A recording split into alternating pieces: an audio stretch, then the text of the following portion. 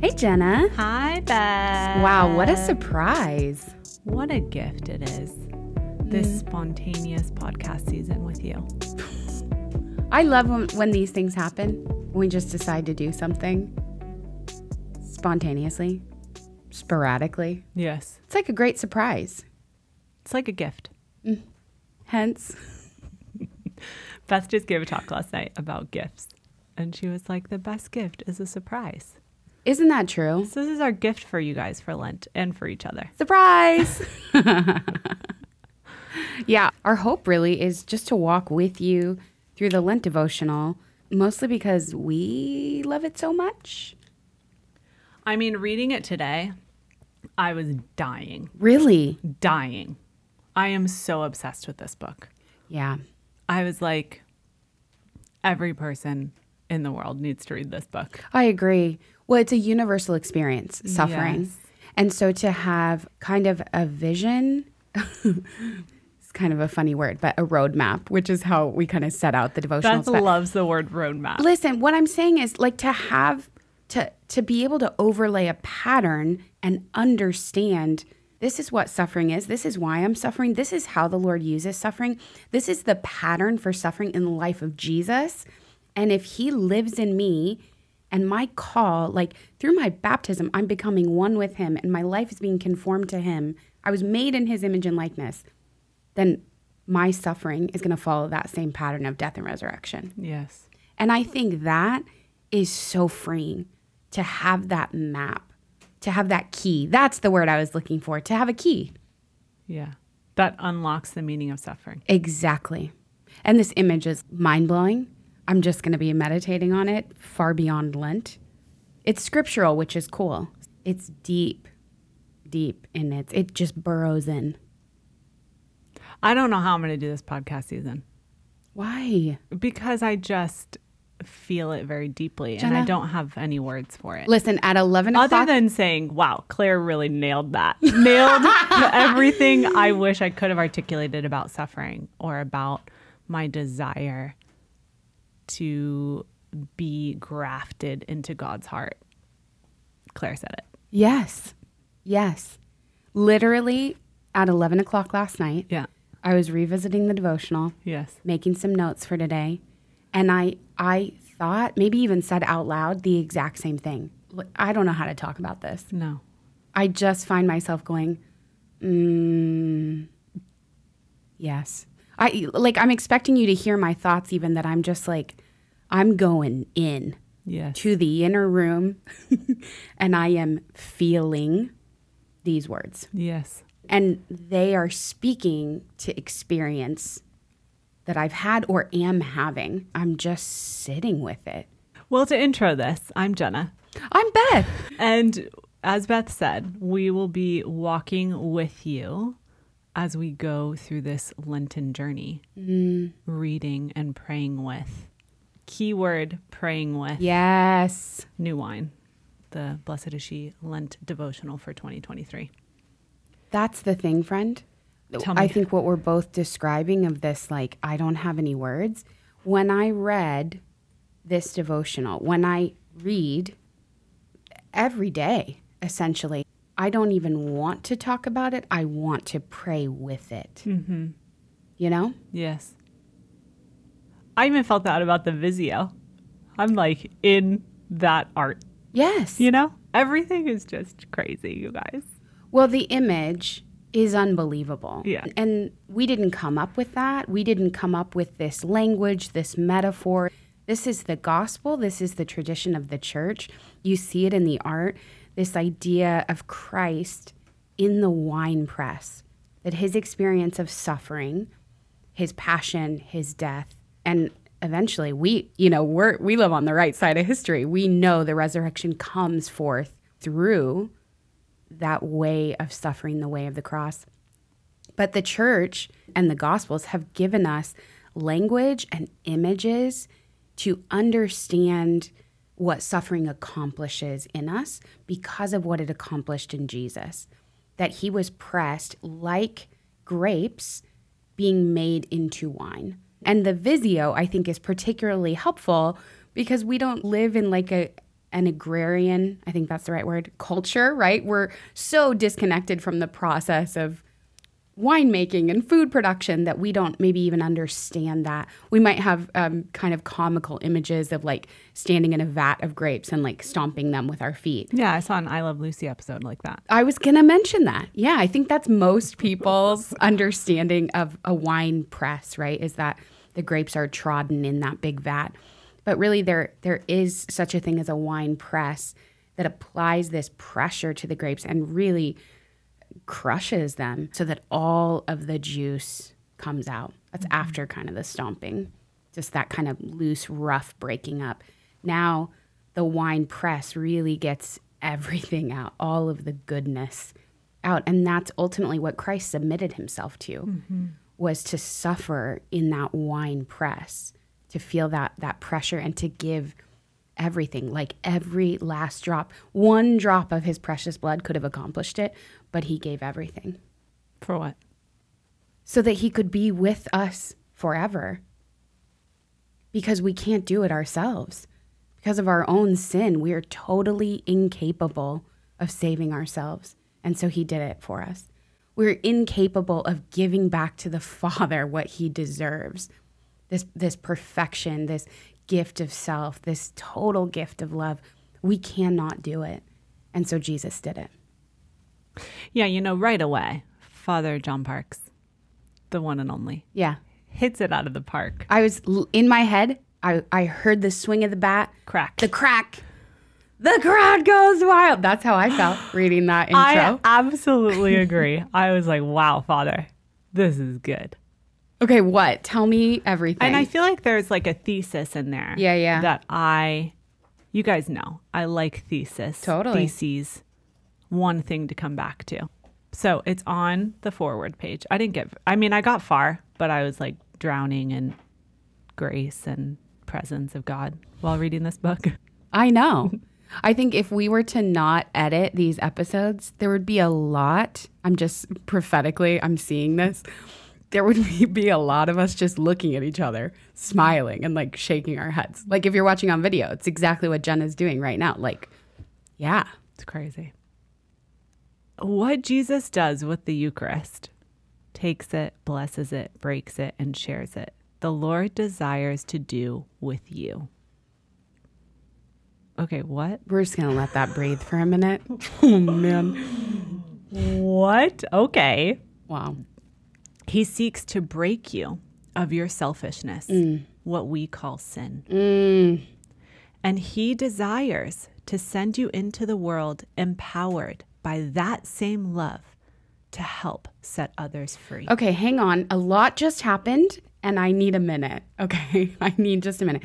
Can we take a similar breath after the second line? Because I have something downloading in me. He seeks to break you of your selfishness, what we call sin. Here's the thing. Here's the beauty of Jesus. He is not breaking us of our selfishness, of our sin, because we're bad. That is not a behavior modification. This is not get your stuff together. You need to get rid of this stuff, which I think for many of us, even me, I can still come into Lent with this idea of like, I've got to deal with my stuff. I need to get better. I need to be better.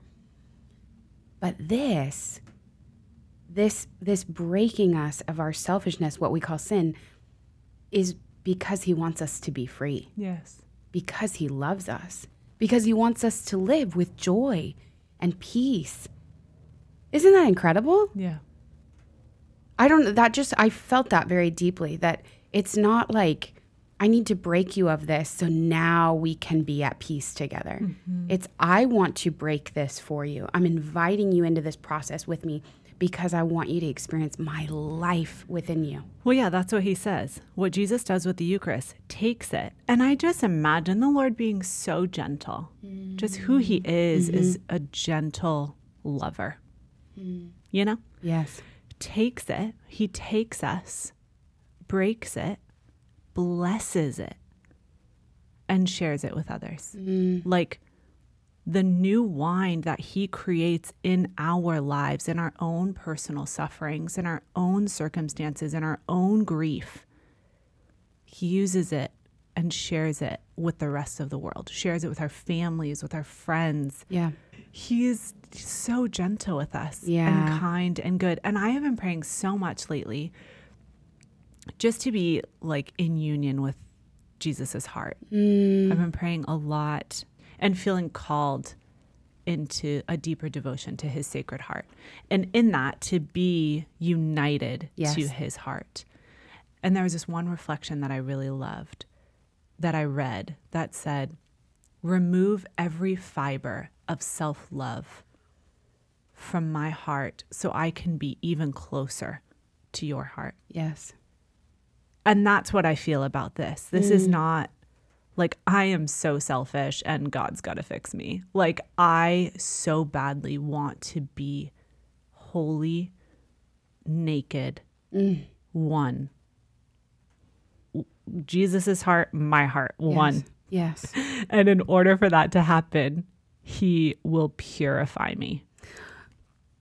Can I just say, I just want to weep at that. That's what Jesus wants too. Yeah. It's so beautiful that that's your desire. That's what he wants too. And this breaking, it's not so much, it's not rehabilitation. It's heart surgery. Maybe that sounds cheesy, but like it's on a cellular level. Claire uses that language of this union, this grafting happens on a spiritual cellular level. It's the call for every single Christian. It's the invitation is to this oneness. Can we even imagine? This is not just us wanting to be closer to God. This is, first of all, his movement and his desire to be one with us. And that process of the two becoming one, which is already happening every time we receive the Eucharist. It's already happening, and it's happened and it's happening because he gives himself to us totally here and now. And yet there is this purification process that we might feel and understand and live from this place of union more and more and more. Mm-hmm. To send us into the world empowered by that same love to help set others free.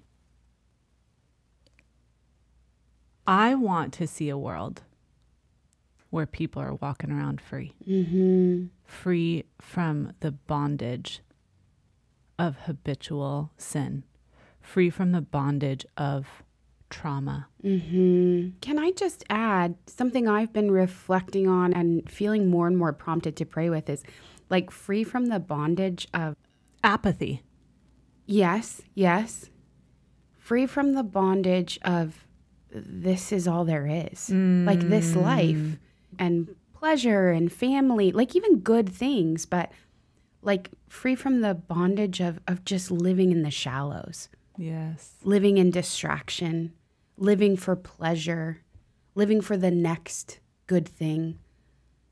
I want... Yeah, like a sensual good thing. Yes. Yes. Yeah. For the next treat. Yes. Yeah. But I mean even like good things, that there's even more, because then even if you give your heart totally to loving and serving your family, people die. Yeah. This life does come to an end. But the hope of the gospel, the hope of this journey is that there's more. There is an eternal more that Scripture says we can't even imagine. So yeah, there's like an open, like a scales falling from our eyes to see there's so much more, not only out there, but here and now. There's a depth and a richness and an access to the heart of God through creation, through people, through prayer. There's just more. Yes. But we have to, as the Lord says, we have to fall like that grain of wheat to the earth and die. Because if we remain alone, living for this life for ourselves, living as slaves to sin, we remain alone. But if it dies, it bears much fruit. That like rule of spiritual multiplication is so supernaturally effective. I don't think we can even see. We really do need the Lord's help to perceive what you're talking about here. that if we allow Jesus to gently, tenderly pull apart every fiber, right? Any fiber of self-love so that our union can be more and more complete in love. That's what we're talking about. This might sound kind of supernatural or like high level, but just a oneness in love. Then we're empowered to go out into the world and to share and to give and to show that same love that will set others free. Yes. I remember a couple of years ago, I had just started meeting with my spiritual director. And I said to her, man, I am a total sanguine. Like sanguine to the core. Sanguine penguin. Yes. And I love being a sanguine. Yes. I love everything about it. Probably because I'm a sanguine. You know what I mean? Yeah. We just love loving life. But we sanguines have the reputation for living in the shallows at times. Mm-hmm. And I even expressed to her, like, I'm kind of okay with being in the shallows. I'm okay with just having a simple faith and not needing to go deep. And I don't know if that was complacency, apathy, a fear. Actually, this is probably more what it is, a fear that there wasn't actually depth to me, that I didn't have more in my heart. There wasn't a well. It was like a little sweet little pond. Lord and I were just floating around in, hanging out in, splish splash. But that there's a well in my heart. Yeah. That the Lord has more and more to uncover and to reveal and to show me the depth of his love. Yes. And how deeply that love can be rooted into my heart. And I had no idea. Yeah. And so I just want to say, in Jesus' name, that the veil be lifted from any one of us who feels that we do not have depth, or there's nothing more for God to do in us, or the healing is not going to come for us, or this is all there is to life and there's not more to it. In Jesus' name, I rebuke that. There is more for you. There is more for me. Yes. There is a depth within you that the Lord has yet to even pierce. And when he does, and when we finally say, I want more, our lives will radically change. Yes. I just thought that was so inspired by the Lord, how you talked about lifting the veil, because you always had the depth. It's not like you had a pond and then you started praying for a well and then he dug it. It was always there, but there was a block somehow to even seeing that and accessing that in yourself. And the Lord had to give you the grace to go there. Yeah. I was reading a book recently, and you and I have talked a lot about this phenomenon, right? That there are just certain kinds of people, and maybe everybody they're not drawn to the depths, right? They're happy like splashing in the shallows. And this author just said every single human person has the capacity for depth. Wow. This is not even a question. But not everyone has been shown how to access that with the Lord. Wow. That lifted the veil for me, because I think I had wondered in all the people that I talked to and all different seasons of life, it's like, okay, well, maybe let me actually not put it on them. It actually is me thinking, maybe I'm the weirdo that like I like am drowning in the depths all the time. Yeah. I have no time for small talk. I want to immediately go to the depths, which is actually exhausting, but it's all I want. And I think I had been feeling like maybe I'm like not boundaried or something. So I actually think it goes both ways. This like fear of like, is my spiritual life and my temperament and like, is something kind of wrong with me? And I just rebuke that in Jesus' name, because you can feel it on the other side too. Yes. Like I want so much more and I'm never satisfied. That's a beautiful thing. That's a good thing. In Jesus' name, we bless that desire for more. Yes. We've only talked about the preface, and it seems like you're not even moving. No, I can't move on. Okay. If you allow it, this book can be a wine press in our Lord's hand where he is making you new for the world's good and for his glory. Here's the thing. I'm crying. I like have tears in my eyes. Even these 3 words, this entire paragraph above, a wine press. I just need a holy hour, if we allow it. And this is the thing, if we allow it, whether you're a sanguine penguin, which I am a sanguine, but I like live in the deep, no matter your temperament, no matter your relationship with the Lord, your experience of prayer, your level of formation, we get so tied up with all that kind of stuff. No matter, your life is presenting you circumstances that will bring out the life of Christ in you. You don't even have to go looking for suffering. Mm-hmm. If you're like, oh, I'm in a good place, like the wine press, that seems kind of intense. I promise you, you've been there before. And if you allow Jesus to take the lead, not go digging on your own, but if you just enter into and look at him in the Visio, look at him imaginatively in prayer, your own life story will be found through the lens of looking at Jesus's suffering. Mm-hmm. It will make sense, and there will be a deeper surrender to that process of being pressed. What I'm trying to say is you're already suffering. So let's allow him to press us. Let's submit with him. It's not even we're doing it for him or let's allow him to make new wine of the suffering that we're already going through. Yeah.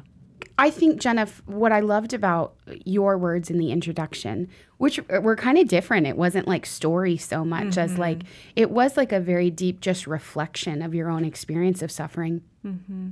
And I think I relate to it. I feel it very deeply, this desire when we're in suffering to understand it. Yes.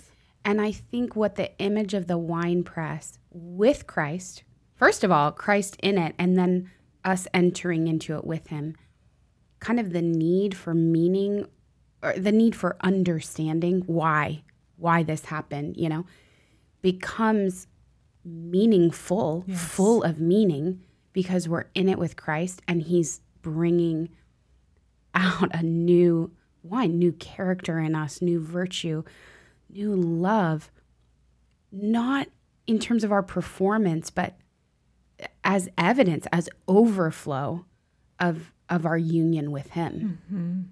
I was just talking to a friend and we were praying with each other. And she said, Lord, I want to thank you for the suffering. Yeah. And it was interesting because I had prayed right before that and I had wanted to thank him. Wow. But she was like very deep in suffering. Yeah. And I didn't want to thank him for it because I didn't want to hurt her. Yes. And say like, thank you for the suffering that my dear friend is going through. Yes. And then she started praying. Wow. And that was the first thing she said. Wow. And so I think it goes back to what you were saying. It gives the suffering meaning. Yes. And so because of that, we can say and look to the Lord in deep suffering and say, thank you. Like, I surrender to this, God, to what you carefully and lovingly and intentionally are doing to my heart and to my life. Mm-hmm. I submit to you. Yes. It was crazy. I read a book last year, just after Christmas, called The Hiding Place by Corrie ten Boom. And I actually had it on my Amazon wish list because I wanted to get it for Jenna. I was bookmarking it. But my mom saw it and she bought it for me for Christmas. We kind of both just were like, well, the Lord must want you to read that. So I read it, devoured it. And there is one particular scene. It's a true story of this family who was a part of the resistance during World War II in the Netherlands, I think. And the 2 sisters ended up in a concentration camp. And they were moved at one point to a second barrack. And it was much larger. There was just a lot of infighting and hopelessness and anger, of course. And it was a much more international barrack. So there was also just the frustration of not understanding each other. And And when they got there, the first day when they were moved and they put down, their few belongings on this bed, they discovered that barrack was infested with fleas. And the one sister, Betsy, said they had a Bible. They were miraculously were able to kind of smuggle this Bible with them throughout multiple prisons and now this concentration camp. And she said, what were we just reading this morning? Give thanks to God in all circumstances. And so they started praying, like, what can we thank him for in a concentration camp? Thank you that we're together. I mean, the miracle that these two sisters were able to be together in a barrack in this suffering is a grace. So thank you, God, that we're in it together. And they went on. And the one sister said, thank you for the fleas. And Corey was like, that is too far. I cannot thank God for the fleas. And she said, all circumstances. I mean, she was like, had such faith, And so they thanked God for the fleas. And this barrack, like through just the light of Jesus in them and reading and sharing the gospel with these women, the atmosphere changed. They were able to bring hope to these women, and they would crowd around this like one broken light bulb and do Bible studies, and people would lead prayer in different languages and sing songs. And it was so in this utter poverty, this place of like hopelessness and devastation, of profound suffering and fear, just this unrelenting fear, of living life or death every single day. They had hope and they had joy and they had peace because of the word. So come to find out months later that because that barrack was infested with fleas, the SS officers avoided it. That's how they were able to hold these Bible studies and to have more freedom to love and to be with one another, to serve one another, because they weren't under that constant persecution anytime they were in the barrack. So thank God indeed for the fleas. I think what you're describing too is that you really can't rush that process for people, Yeah. But that is ultimately what the Lord is doing, I feel, in this devotional and in my own life, just a deeper gratitude for the suffering because of my belief in Jesus and who he is and how he suffered, his own witness of it. And again, having this key now because of his passion and death that I understand through the lens of scripture, through the lens of his own life, that this is what he's doing in my own suffering too. Yes. As you said, it brings meaning to the suffering. Yes. And I've heard people say that a lot, like, I'm uniting my suffering to Jesus, or I'm offering up this pain point to Jesus. And I never understood it. And I'm not sure why I do now. Well, I think it's because you've lived it. Sure. I'm not entirely sure that people know what they're saying Okay. when they say that. Yes. I'm not even sure I know what. Do you know what I mean? Yeah. And I say this a lot, but someone can say something the same thing every single day, but say it slightly differently. Yes. And that day it clicks. Yes. Grace, how they say it, the Lord. Totally. And so for some reason, I'm not going through suffering and gritting my teeth and saying, Lord, I'm just offering this up to you. Yeah. This is for you. I'm like coming face down, face planted in my complete dependence at our Savior's feet. And that's what he is our Savior. And so I know I'm being saved in the midst of the suffering. I'm being held by him. Yes. It's almost like I'm like, Lord, I'll just like set this at your feet. And instead he's like, no, would you come into my lap? Here we go. Okay, so this, what you're describing, it's the difference between white knuckling. Yes. It's kind of impersonal, like, I'm offering this to you. It's almost a denial, actually. Yeah. It feels like that's the virtuous response. Yes. But the heart of Jesus, the tenderness of Jesus is, I know. Yes. I suffered. Will you come and let me hold you in it? We're doing this together. We're being crushed together. Totally. There was one line that Claire said in this first week, the beginning of Thursday, after Ash Wednesday, page 6. There is no part of our experience of suffering that Jesus Christ did not first take upon himself.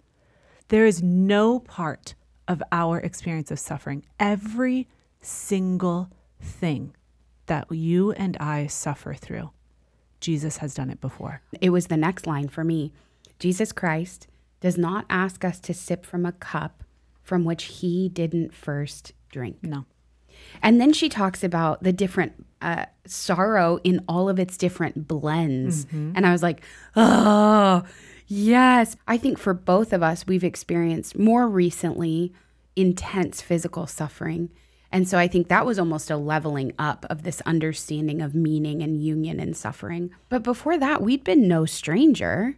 None of us have been strangers to emotional, mental, spiritual pain and sorrow.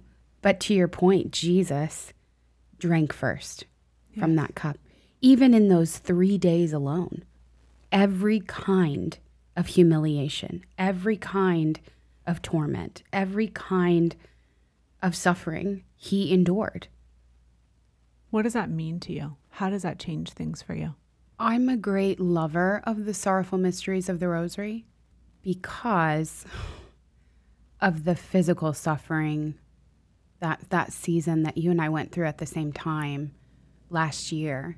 This has been a process over years, over more than a decade, of kind of being averse to the sorrowful mysteries, to Holy Week in general. It was so painful that I didn't want to go there. I just wanted to get it over with. And it's only the grace of God. There's like a surrender into it. And I know that's kind of a religious word. It's more of a feeling in my body, just like this, like settling into it. And I'm not afraid of it. And here's the answer to your question is I have a place to go.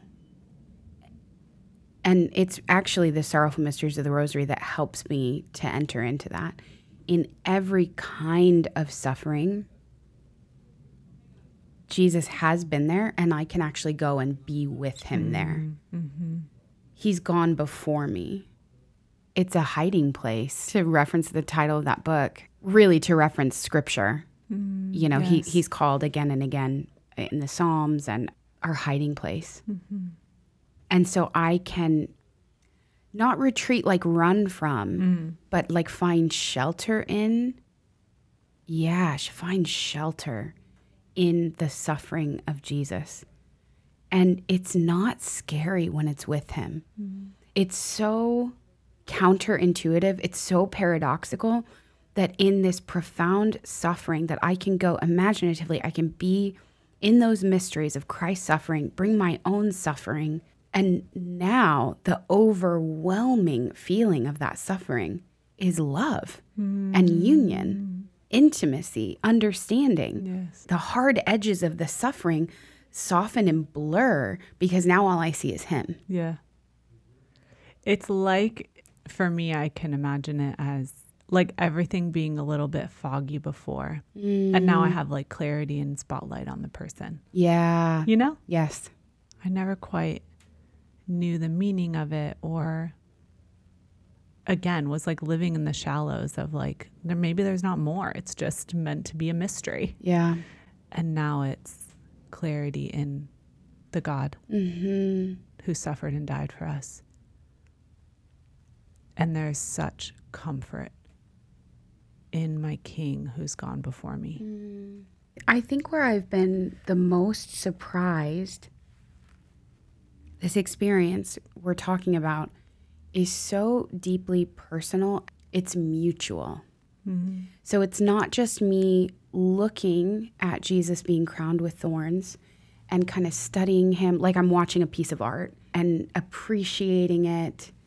It's somehow a co-sharing. It's deeply mysterious. There's a mutuality to it. And if I can, I'll share maybe for me what kind of unlocked this. After this time of COVID pneumonia that we both went through last year, there was a lot to walk through coming out. It wasn't like we were sick and then we were better. It was just complications, and anybody who's ever or is walking through some kind of like illness understands it's just so multi-layered and complicated. And so I was having so many issues with my lungs and breathing and sleeping. So I had this sleep test done. My pulmonologist ordered it. And so one night I had the nose cannula taped to my face.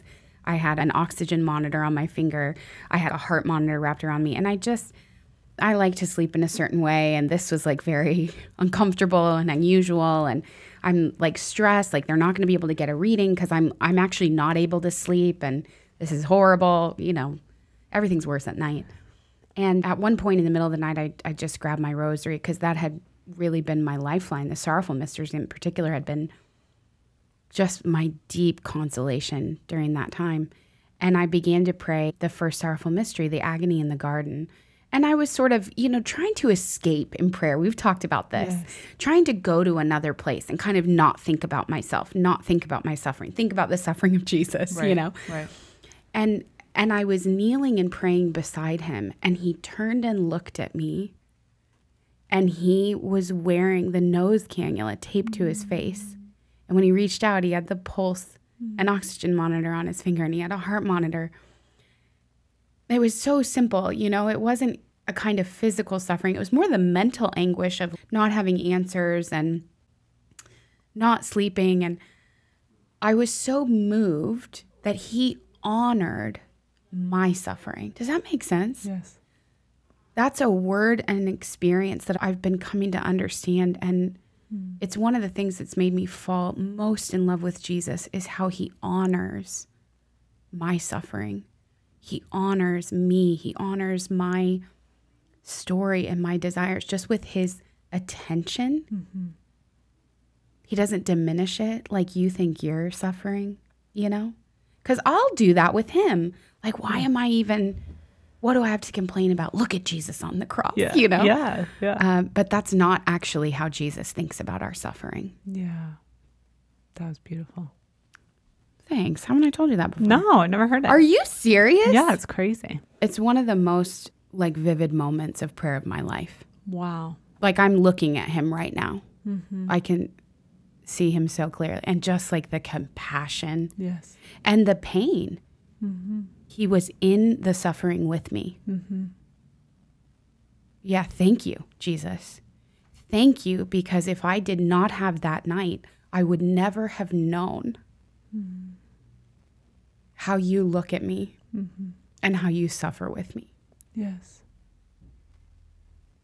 It reminds me of what Claire said again. Thank you, Claire, on page 10.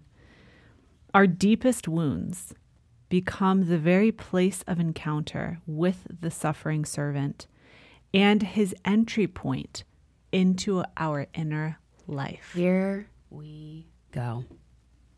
But my question is, someone who has an extremely deep wound, how, I remember I had a really, really difficult postpartum period with one of my babies. And I felt extreme suffering, extreme confusion, anguish, anxiety, very high stress, all of the horrible words you could think of. I felt them very deeply in my body and in my mind. It's a visceral experience. Yes. Tired. Yeah. And I knew the Lord was very close. But I think we think I'm not really praying if I'm not having set aside prayer time, which I am a very huge advocate of. Each of us needs to have set aside dedicated personal prayer time with the Lord for intimacy. But when we are in periods of deep suffering and it's almost impossible, call a spade, it is impossible. I don't know the entry point to explain that. Other than saying his entry point is the deepest wound. I don't know, but how do we open ourselves up to that? If you're not in it right now. Or you're saying if you are in it. If you are in it. How did you feel him so close? I think it must have been a grace of faith. Yeah. At that time, I was advised to have a little prayer basket next to her bed next to my rocking chair in her nursery. And one of the things that I put in the prayer basket was a crucifix. And we also put them in all of our bedrooms also. So there's one like above her bedroom door. And the only thing I remember ever doing the whole time was just looking at him and saying, I'm offering my body in the way that you offered your body. Like, this is all I can do, is to like be an offering, and you are an offering. And so I think I just felt united in the same offering of our bodies. But like, is that prayer? You know what I mean? Yes. I know it is. Yeah. And I think if I mean, you know me, I want to stay just in your heart. Yeah. But I think what you're asking is, how do we encourage you to pray too? And I think when I think about, for both of us, those profound graces of intimacy and suffering, how do we invite you to have that same experience? Well, first of all, it is grace. And the fact that you're here and the suffering that you've had, the invitation is for you. You don't have to wonder, like, is that for me? It is. But I would say what I hear in both of our experiences is that there was a tool. I don't love that word, but the church gives us these gifts, the rosary and a crucifix. And the thing itself wasn't the power to give us that intimacy, but it gave us a reference point to enter in. Well, that's huge. Yeah. Yes. Wow. So I think for you to be able to look upon the crucifix, that was all you needed. Yes. And for me, I could not pray unless I had the rosary in my hands and began those meditative Hail Marys so that I could enter into the mystery. Even though I was trying to escape from the suffering, Jesus honored it. He brought it to the forefront. And there was a healing balm in that encounter in suffering. But for me, it was the rosary, and for you, it was the crucifix that were the reference point. It's almost like the wound in Christ's side, right? That's what gives us the access to his pierced heart. And so for me, I think the rosary is like the act of me sticking out my hand and putting it in his side. And for you, it was looking upon him in the crucifix. It's not about the wound in his side. It's about his pierced heart. And those other things just give us access to his pierced heart. Yes. And our own pierced heart, you know? Yes. I loved the beautiful analogy that Claire shared also of the wineskins. And that we need new wineskins for this maturing and growing in deeper recognition, deeper love with the Lord. Yeah. At one point, she describes them as like tired and brittle. And I've felt that in my own soul. Those times, those seasons where we're just brittle and it won't work. Like what the Lord wants to do, it won't work with this same tired, brittle heart of mine, you know? It's not only that he wants new wine, right? It's that he wants new wineskins. He's making us entirely new. Yes. So really to close out on page 12 at the top, that the movement of the Spirit ever stretching and expanding, pulling us into a deeper and greater reality, would stress our spirits beyond their capacity, if not for the maturing of love and sacrifice. Suffering has carved out capacity for us to receive the Spirit. Like this new wineskin of suffering has made more way for the Holy Spirit, has made our capacity bigger for more of the Holy Spirit. Yes. Yes, please. I'm so glad we're having these conversations because I do think it's imperative to have this vision, this hope for being made new wine, for new wineskins, for like new elasticity. That's a word Claire uses that I just like love. It's imperative that we have that hope. Otherwise, the suffering crushes us. just crushes us, period, end of story. But that's not the end of the story with Jesus. So I'm glad that we're kind of in this together, and we truly are. We're in this with you and processing this with you and healing with you and being made new with you this Lent. Yes. Well, should we pray? Yes, please. Okay. In the name of the Father, and of the Son, and of the Holy Spirit. Amen. Lord, we thank you for the gift of this moment. We thank you, God, for your grace. We thank you for the Holy Spirit, for the love of the Trinity that is poured into our hearts. I just had this image of us, each of us being the blind man on the side of the road, and the disciples come and say, hey, the teacher's calling you.